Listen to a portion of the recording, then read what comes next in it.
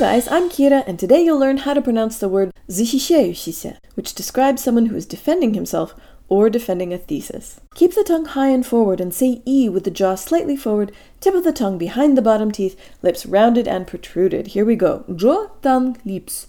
E. From here, let's practice the last syllable, which is quick and de-emphasized. E, sh. Now with as little movement away from the E position as possible, let's build backwards.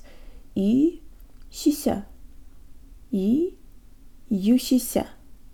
И, щающийся.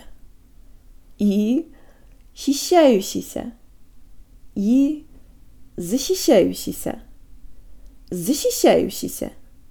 That's it, guys. Subscribe, share, and check out my video course at unlockingrussianpronunciation.org. Счастливо!